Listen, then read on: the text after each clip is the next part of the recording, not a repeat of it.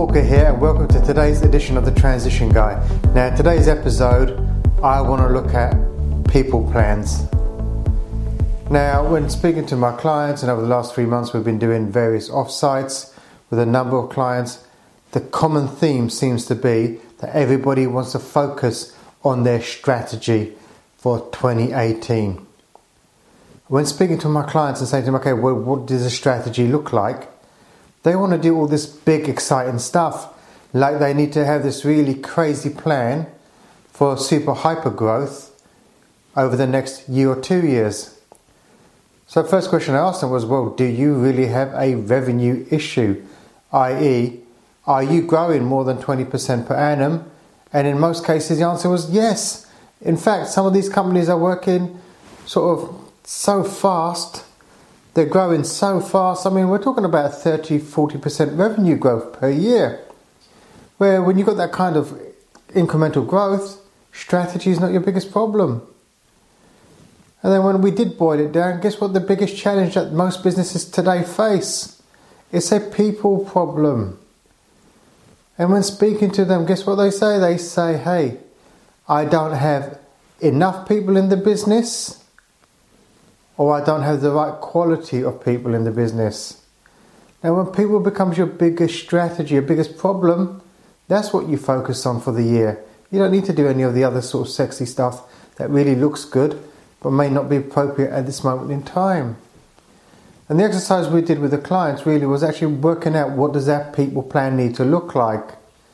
And I'm a great fan of doing organisational charts. If you've never done one for your organisation, you need to go and do one.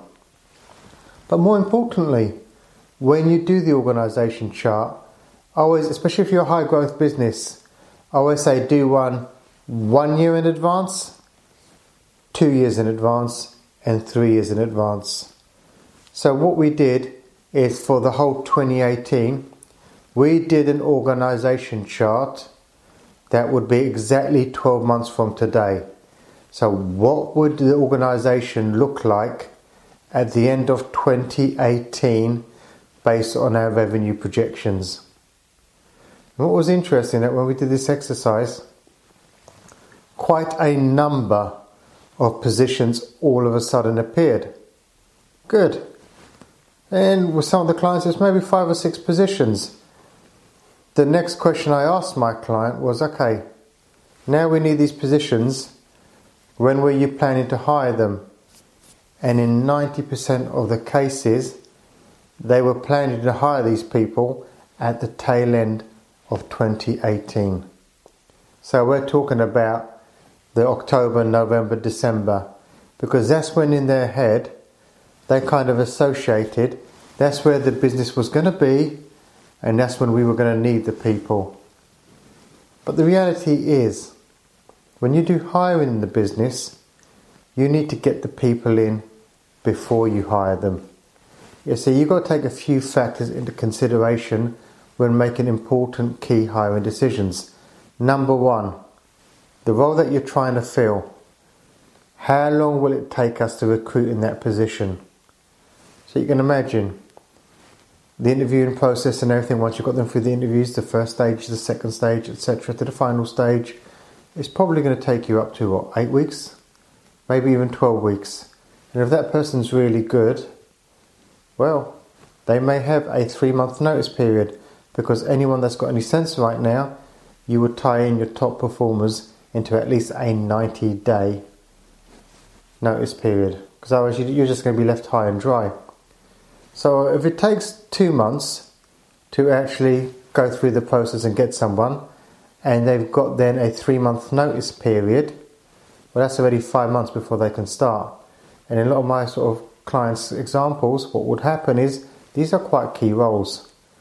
So we're sort of thinking, okay, do you know what, it's going to take 3 months for us to find this person and 3 months for them to sort of give their notice period.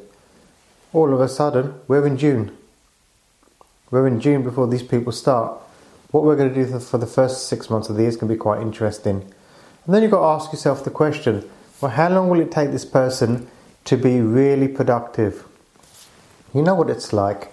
You hire a new person, you bring them on board. You're not necessarily, you'd love to get the best out of them straight away, but you're not necessarily going to get the best out of them straight away, which means there's going to be a period of adjustment, a period for them to get used to our systems, our processes, our way of doing things, and that could be anything from 1 to 3 months. Now, if we really start the process today, we're looking at these people being absolutely on fire, highly productive, giving massively back to the organisation around September time. Maybe a bit longer than that, maybe September, October time. So can you imagine that it really does take that long to get your team in place? So if you're looking at your team now and you're thinking, okay, I haven't done a people plan, you need to do a people plan. Because I tell you, once we've done this exercise with my clients, they've been putting the jobs up straight away. Because by December next year, these people don't need to be just hired. They need to be productive, contributing, and allowing us to go into the following year from a position of strength, not a position of weakness. So, top tip, you need to do 3 things. So you've got 3 top tips here. Number 1, you need to do that organisation chart. You need to get the positions that you don't have filled clearly listed. You then got to look and work out, how long will it really take me to hire this person, get this person trained, and get them truly productive. And the third thing is you need to act on it. So if you don't act on it now, by the time you do act on it, you do get that person in, you're going to be hiring from a position of desperation, because you're going to be so busy, you're not going to have the time to train them, you're not going to have the time to settle them, it's just going to be trauma. And when you hire someone in a traumatic situation, you're never going to get the best out of them. I've seen it time and time again. Now, do you have a plan for 2018? Maybe you do, maybe you don't. Do you know what to do? Are you confident? Would you like some help? If you're interested in getting the people plan for 2018 into place, head over to Bulka.com and get in touch. And remember, failing to learn is learning to fail.